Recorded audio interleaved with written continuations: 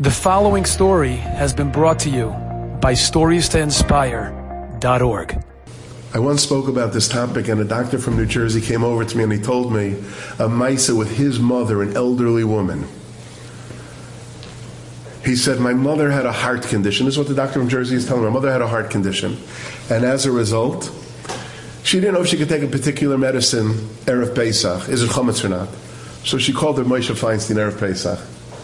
The busiest person on the planet, on the busiest day of the Jewish year. Maybe that in Erev Yom Kippur. And Reb Moshe, with the patience of Reb Moshe, told her why it's not a problem, and why it's not chametz, and why she could take it. All the patience, all the brachas, all the good wishes. Li yais ish, sherabim tzrichem lai. And he finished her on a good yard. The doctor told me my mother called her Moshe, Erev Pesach, I'm not kidding, for well over 20 years. Now I'm speaking in front of many Rabbanim Chashuvim. Imagine if a Rav gets the same phone call Erev Pesach for a quarter of a century.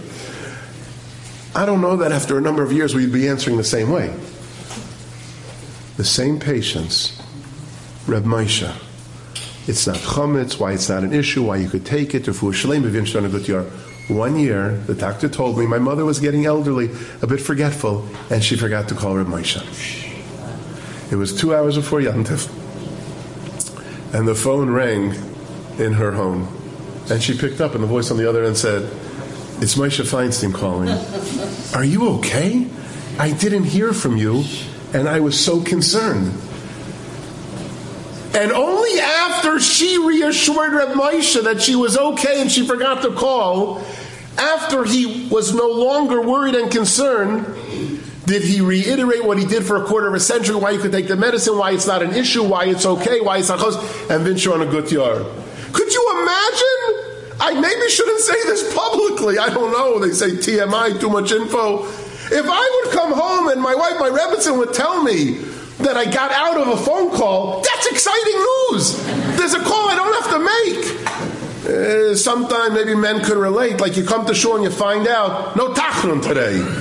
Meinech on a Monday and Thursday. That's how you feel.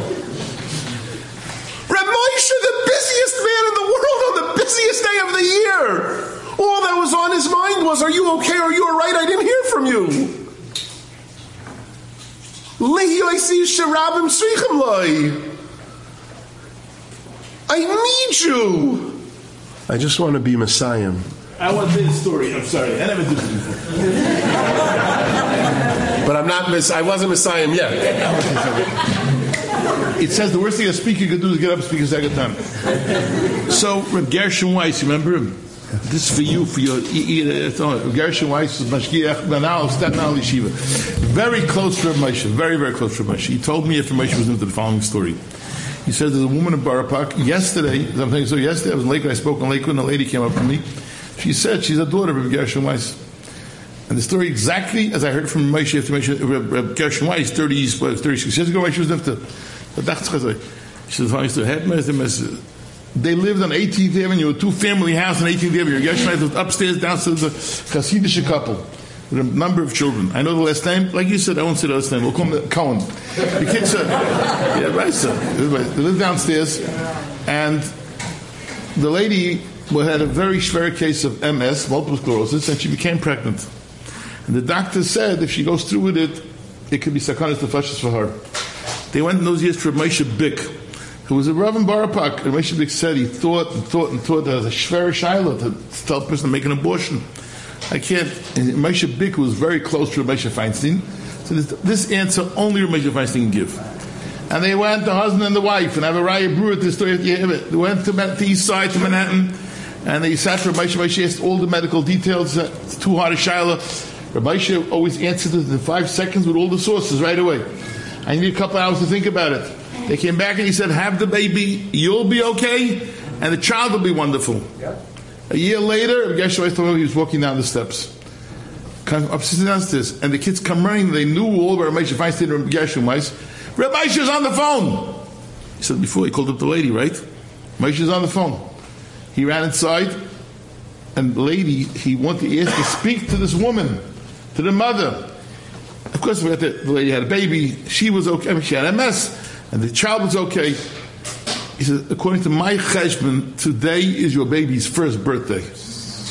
I'm calling to wish you happy birthday and many more years. Gershon Weiss ate this on the story. Of course, the next time I gave a drush in the mountains, I started over the story. The Hasidic Shabbat in the back stands up. He says, "It's true. It's my sister. It's my brother. My shoya. He got married. This child got married. The mother was still living. He got married, and his first child was named for Moshe. His name was Moshe. Wow. He called to say happy birthday. Finish your speech now. Okay." I want to tell you something that Rabbi Bender doesn't know.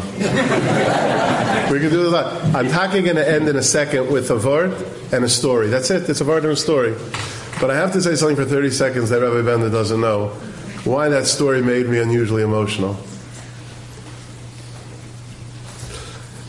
When Art Scroll came out with the Reb Moshe book, my father, Zatzal, your cousin, was very makbid. He didn't call it a book. He called it a sefer. He called it a sefer. And he went through it. My father, Zatzal, went through it. My father had a custom that when he came to a Dvar Torah that he especially enjoyed, he took out a red pen, like a red marker, and he would mark the side of the Dvar Torah. Something earned 3 marks, 5 lines, 8 lines, 10 lines. And I have thousands of those Sfarim with all the marks, knowing what it was that my father particularly loved. So I have that Reb Moshe Sefer, the Art Scroll of Moshe book, and one can gladly go through it if you come visit me. And that Maisa, I don't think it's with the name Reb Gershon Weiss, but that Maisa is brought down in the Reb Moshe Sefer. And next to it, my father has what seems to be dozens of red lines. And he told me, now I remember when he marked up that Maisa. I'm not saying it now. I remember when he marked it up. My father's almost coming to his 25th year. I remember when he marked it up. And he called me over and he made me read it. And he showed me how many red marks. And he was just beyond words from that Maisa that Rabbi Bender Shlita just said over Yibad Mechaim L'chaim. I have that Art Scroll Sefer on Reb Moshe where I cannot even, I think the only reason the red mark stopped is because the page ended. That Maisa. My father felt that Maisa was Kodesh HaKadoshim in a league by itself. Enjoyed this story? Come again. Bring a friend. StoriesToInspire.org